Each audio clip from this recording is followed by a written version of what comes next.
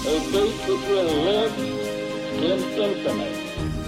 We hold these truths to be self-evident. That all men are created equal. War has at all times called for the fortitude of women. I regard myself as a soldier, though a soldier of peace. The Eagle has landed. Welcome to the Today in History podcast, where you learn about an event that occurred today, October 1st, from history. Today's episode is titled, Suicide Bombers Stage Attacks in Bali.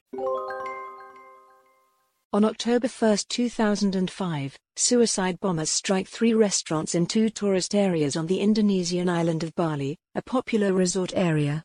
The bombings killed 22 people, including the bombers, and injured more than 50 others. This was the second suicide bombing incident to rock the island in less than 3 years.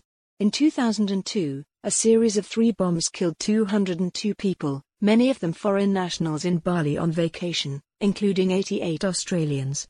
The blasts occurred nearly simultaneously, hitting 2 outdoor restaurants in the Jimbaran Beach Resort and a third in Kuta, a tourist center about 19 miles away.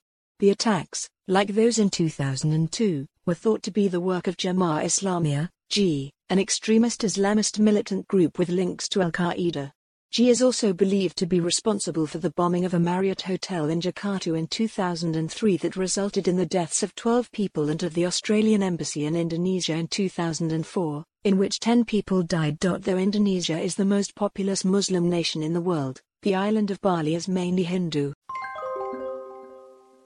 Today's historic event is provided by History.com. You can find a link to the article in the show notes.